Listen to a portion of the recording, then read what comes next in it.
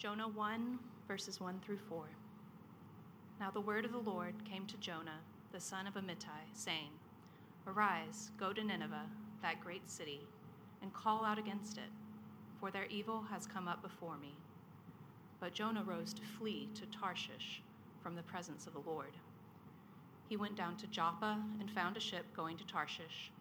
So he paid the fare and went down into it to go with them to Tarshish, away from the presence of the Lord. But the Lord hurled a great wind upon the sea, and there was a mighty tempest on the sea, so that the ship threatened to break up. This is the word of the Lord. Thanks be to God. Thank you, Anna. Well, we're in the season of Epiphany, which is a season in the church calendar where we typically think about and celebrate the fact that Jesus is the Savior of the world, that he's the Savior of the nations, that he has come not just for people that look like us and think like us, but for the whole world. And so it's traditionally a time where the church focuses on the mission of God as a theme. And so what we have started last week and what we'll be doing for the next few weeks is we're going to be thinking about the mission of God through this lens of this old story, old famous story, the book of Jonah. And we started last week, and we're going to kind of tiptoe our way a little, further in every single week as we go. But to set up what we're going to talk about this morning, I wanted to tell you all a story about when Catherine and I were engaged. My wife, Catherine, this is 15 years or so ago now. She was living in Atlanta, Georgia at the time, and I was living in Baton Rouge, and we were gearing up to get married, and we were moving to Charlotte. So I traveled over to Atlanta to load up all of her stuff, which was about to become our stuff, in a U-Haul truck to drive it up to Charlotte to drop it off in our apartment before we got married. And so we load up the U-Haul. We're heading up to Charlotte. Catherine's following behind me in her car. And I don't know if you've ever driven a U-Haul truck, not a trailer, but a truck. It's the worst. They're clunky, they're big, they're slow, and it's fine. We're kind of the little engine that could, making our way up to Charlotte, and we get about 20 minutes outside of the city, and the truck starts acting weird on the highway. I can tell something's off, something's not working right, and my speed slowly kind of starts dropping. Cars are zipping around me, honking at me, yelling at me because I'm going too slow, and I kind of start inching over into the right lane, and my foot is pedaled to the metal, and I cannot get the thing to go. I can't get it to go, and so I kind of eventually pull over into the shoulder, and the poor U-Haul truck slows to a stop and then just dies. And Catherine pulls in behind me on the shoulder. We both get out of our cars, cars zipping by us on the highway. And I do what any grown man would do, is I go to the front of the truck and pop the hood. And when I do this, pop the hood, Catherine starts laughing at me because she knows I don't know what I'm looking at. I don't know anything about cars. I didn't know what I was looking for either. I was just expecting something obvious, something overtly wrong, like a dead cat in the motor or something. Then I would have known that's it. It's the cat. But there was no cat. There was no fire. There was no smoke. It was just a normal-looking engine. So that's as far as I could have gone with my diagnosis. Didn't know how to troubleshoot it. So we kind of sat there scratching our heads. Long story short is we eventually got back in our cars. I just tried to crank the engine and it started working. I guess it overheated. I don't know. See previous point about not knowing anything about cars. So the reason I tell you that is because when I was looking at under this hood at all this complicated machinery, I didn't really know what I was looking at. I didn't understand how it worked. And I think that's an analogy for our own lives. Like whenever you look under the hood of your own life, whenever you examine your own heart, if you're anything like me, it can just feel like this complicated mess of I don't know how to make sense of me. I don't know why I'm the way that I am. I don't know why I feel what I feel. I don't know why there are certain things that I do that I don't want to do, but I keep doing them. And there's certain things that I want to do that I can't get myself to do. And so if you're anything like me, it's easy to look at your heart and just to feel puzzled, just to feel confused, just to feel discouraged that I don't understand the complicated machinery.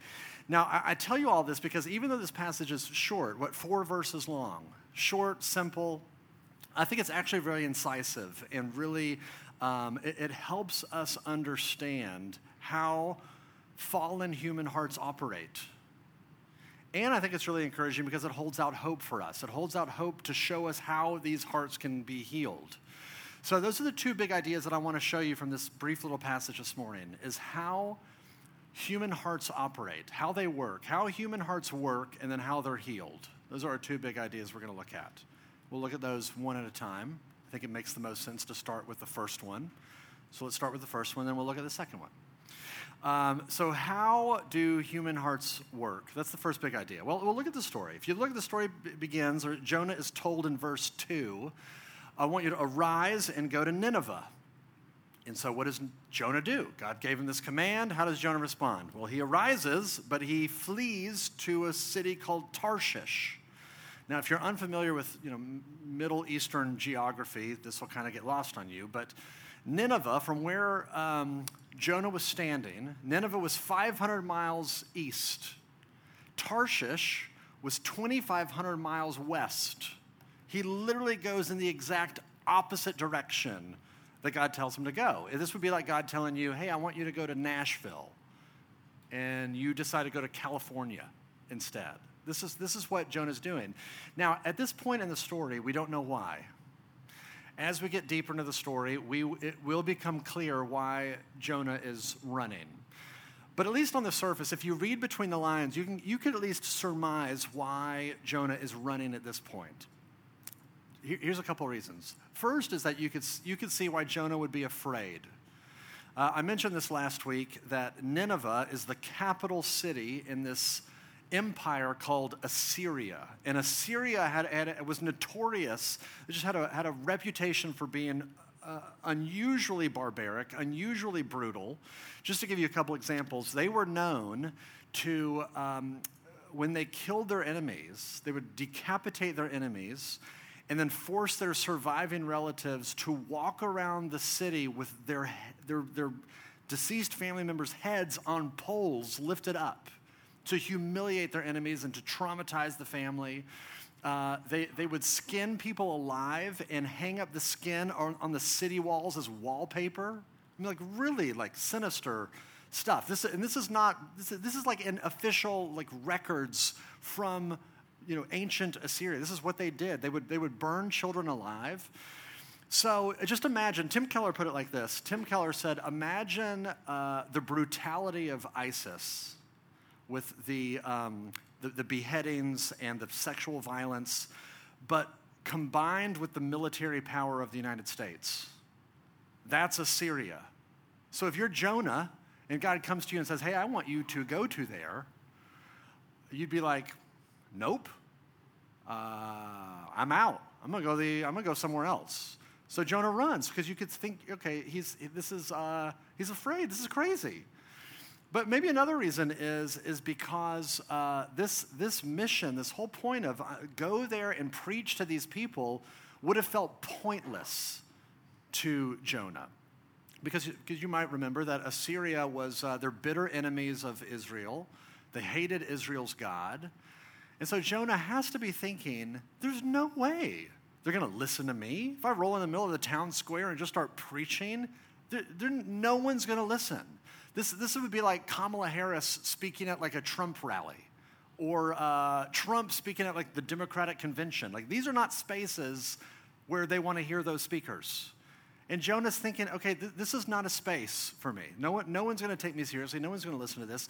So if you get yourself into Jonah's mind, and again, his real reasons for running are going to become clearer later, and they're a lot uglier than this. But you can at least think on the surface, part of what's going on inside of his heart is, God, this makes no theological or practical sense whatsoever. I cannot see any good reason why you would want me to go there. This does not make any sense. This is completely irrational. So he takes matters into his own hands and he runs. I don't know if you've seen the TV show The Office. But if you're familiar with it, you'll know that there's a character on the show named Oscar. And Oscar is known as the smartest man in the office. And as a result, he's kind of like the know-it-all of the office. And there's one episode where all of his coworkers nickname him Actually. That's his nickname. They start calling him Actually, because somebody will be telling a story, and he will just insert himself into the story leading with actually. And he'll add facts to the story, or he'll correct people's grammar. He's just like that guy, and so they call him Actually. Because when you say actually, it's a way of saying in not so many words that you are incorrect, and I know better. Actually, Jonah is having an actually moment here. God looks at him and says, hey, I want you to go to Nineveh. And Jonah is like, well, actually, there's no point. Actually, it's really scary. And I don't think that you have my best interests in mind. And so Jonah can't see any good reason why God would do this. And so he takes matters into his own hands and he runs. He goes in the complete opposite direction. Now, here's what's fascinating, because the book of Jonah doesn't give you a dictionary definition of the word sin. You're not going to find any verse in the book of Jonah that says sin is any lack of conformity to the will of God. But you get a story, you get a picture, you get a vivid picture, and what you see is, oh, sin is running your own way. Sin is going your own way. Sin is looking at God and saying, actually, I think I know what's best. John Stott has this quote that I included at the beginning of your bulletin. He essentially says that sin is mankind substituting himself for God. You think, okay, if God is God, he's in charge, he's in control of the world, he's God, I'm not. But sin is when you say, I don't want you to be in charge. It's my life. I want to be in charge of my life, not you. I don't want you to be in control, I want to be in control. And so it's assuming I know what's best. Eugene Peterson has a great little book on the book of Jonah called Under the Unpredictable Plant. And what he says in there is that this little story in Jonah chapter 1 is a reenactment of Genesis chapter 3. Now, if you're not familiar with what he's referring to, in Genesis chapter 3, that's the kind of the famous story of the Garden of Eden, where you have Adam and Eve, and God comes to them and says, hey, you can eat any tree you want in this whole garden, but do not eat that tree. Anything but that. And Adam and Eve say, actually, we want to eat from that tree. And we think we need that tree in order to live. And we think that your rules are kind of too restrictive. And so they eat. What are they doing? They're saying, I know what's best for my life. And if Jonah is this reenactment of that, you see the same thing played out with Jonah, that Jonah is looking at God and saying, I don't think you know what's best for my life. I do. I know what's best.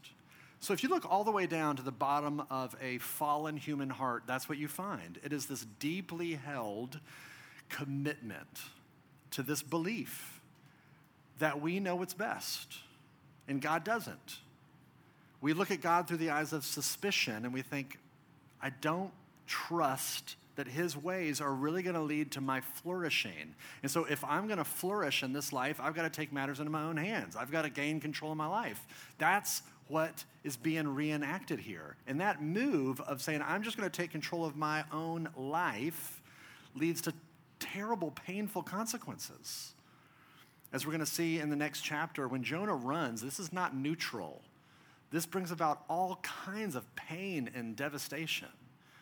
And so when you and I do the same thing, when we look at God and his word comes to us and tells us something that contradicts us, that we don't like, that we feel uncomfortable with, we have this instinct to say, actually, I'm not going to do that.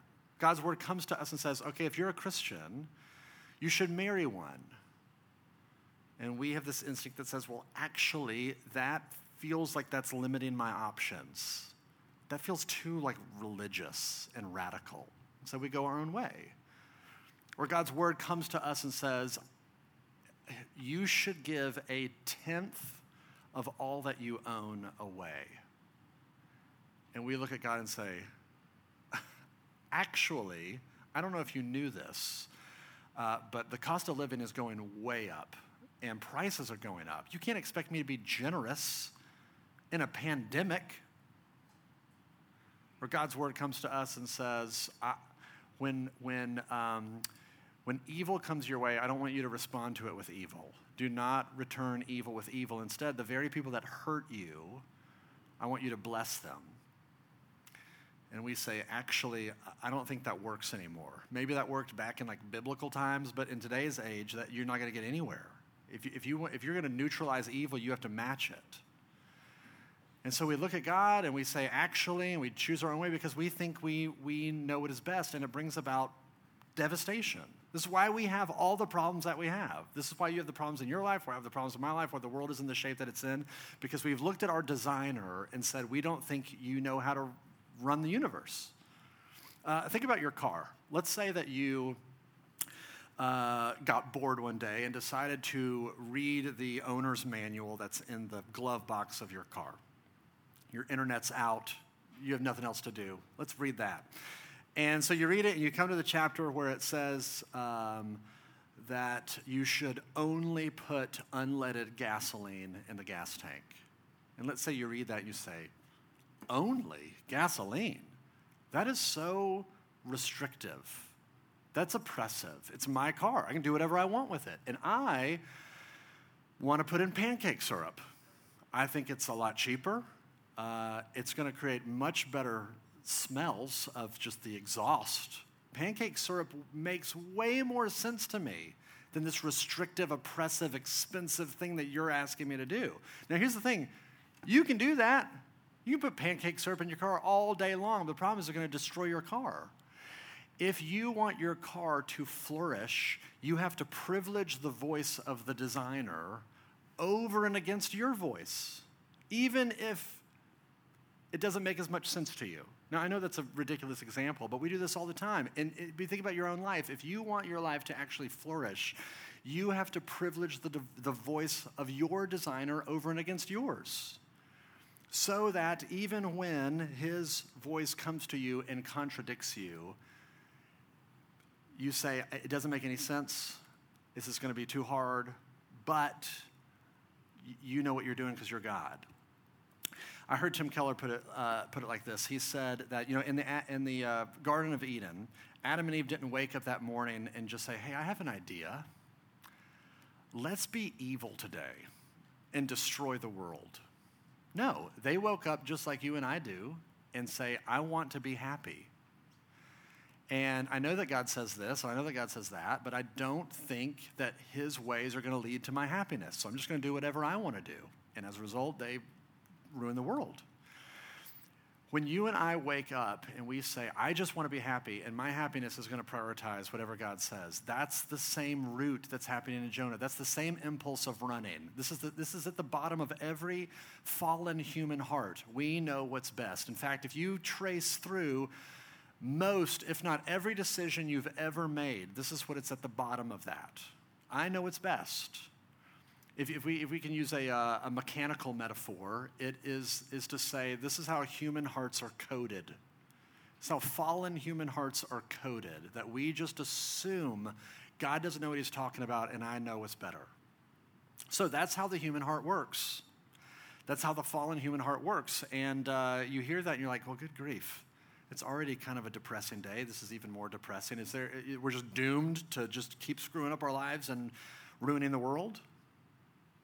No, there's hope here, like I said. So here's the second thing I want you to see. I want you to see how human hearts are healed. That's how hearts work, but how are they healed? Well, let's look at it quickly. If you think about it, Jonah could have been maybe the shortest book of the Bible. It's already pretty short. It's only 4 chapters long, but I think it could have been 4 verses long, because verse 2 reads, God says to Jonah, I want you to go to Nineveh. Verse 3 says, Jonah has this actually moment. He says, no, I'm going to go to Tarshish instead. Verse 4 could have read, and so God struck down Jonah and he died. The end. Just the shortest, saddest book in the Bible. But that's not what happens in verse 4. What does it say? God responds to this fugitive runaway prophet by doing this. But the Lord hurled a great wind upon the sea, and there was a mighty tempest on the sea, so that the ship threatened to break up. The word hurl is the same word used for when a soldier hurls a spear, throwing this spear. So here's Jonah. He gets this command. He goes down to the port, buys a ticket, gets on a boat, goes out into the middle of the open seas, and God throws this storm on the sea. This wind, and it's so chaotic, it's so aggressive, it's so out of control. It says that the ship is threatening to break up. It's like it's pulling apart at the seams. It's so wild and crazy. And you think, oh my goodness, why? Why did God hurl a storm onto Jonah? And you think, well, maybe God's trying to kill him. And you think, okay, that doesn't make any sense, because as you get to the end of this chapter, you realize that Jonah survives. And you think, okay, God's a powerful person. He could kill him if he wanted to. So why is he throwing the storm? He's not throwing the storm at Jonah to punish him. He's throwing the storm at Jonah to pursue him. This is not an act of punishment, it's an act of pursuit. Maybe you notice this. Look at verse 3. 2 different times it says that Jonah is fleeing from the presence of the Lord. Did you see that phrase there?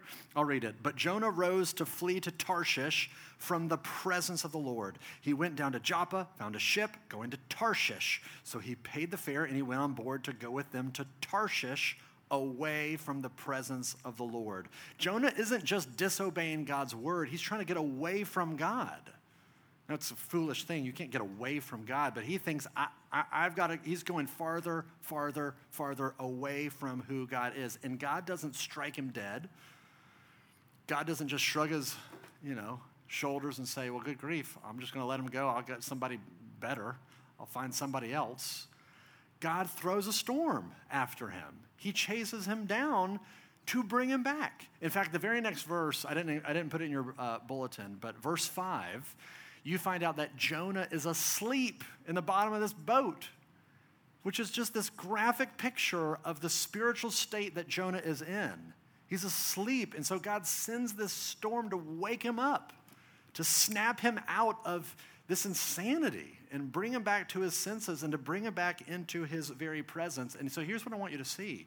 Here is a graphic picture of God chasing down his enemies,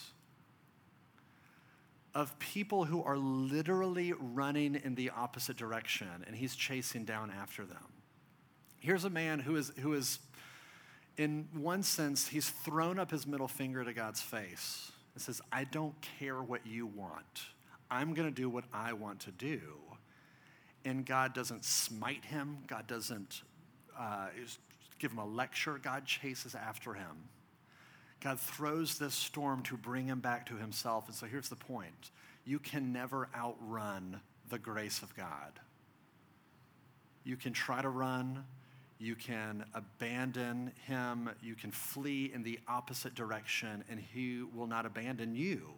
He will keep pursuing, keep seeking, keep chasing. He will not let you go. This is that great song that we sing, Oh, love that will not let me go. He keeps running and running after the very people like me and like you that are just dead set on running away from him. And in fact, you think, okay, well, that's a nice little story from ancient times, but don't just take my word for it. It's God has proven that he chases after rebels in real time and in real space and in real human history. Because centuries after this story, God sends his very son. Like hurling a spear, he throws his very son into the world to chase after the very people that are running away from him. He chases after us in the person of Jesus to bring his enemies back into his very presence. And you think, okay, well, how does he do that? How does he do that? Well, think about it. At the bottom of every fallen human heart is this instinct that says, I know what's best. And that's why we have all the problems that we do. But there was one human heart that came along that did the opposite. That at the bottom of his heart said, God knows what is best, and I will submit to it, come hell or high water, even if it costs me my very life. God the Father looked at God the Son and said, I want to reconcile my enemies back to me. I want to save them. I want to reclaim them back into my very presence. But the only way to do that is for you to go and die for them. Because I'm a just God, I'm a holy God, I have to punish their rebellion. If I just shrug my shoulders at it, if I just rub it under the, wipe it under the carpet, that would make me unjust. Somebody has to pay for their rebellion, but if we make them pay for it, we'll lose them forever. They'll be obliterated, and we don't get to be with them. They're so worth it to me. Somebody needs to pay for the penalty of their sin. You're going to do it. And so Jesus goes, and he doesn't say, well, actually, that sounds like a terrible plan. He says in the garden on the night before he was betrayed, he looks at God and says, not my will, but your will be done. And then he goes to the cross and he bears the full weight of our punishment in our place. He takes what you and I deserve for our runawayness, our rebellion, our running in the opposite direction. He takes it all on himself so that we can get the presence of God again. So that our crooked hearts, which are bent away from him, could be bent backwards towards him and be healed. Grace is what heals our hearts. In fact, here's how John Stott concludes the rest of that quote. It's at the beginning of your bulletin. I'll just read it for you. It's amazing.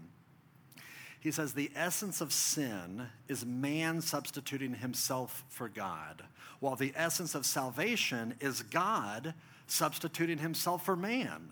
Man asserts himself against God and puts himself where only God deserves to be.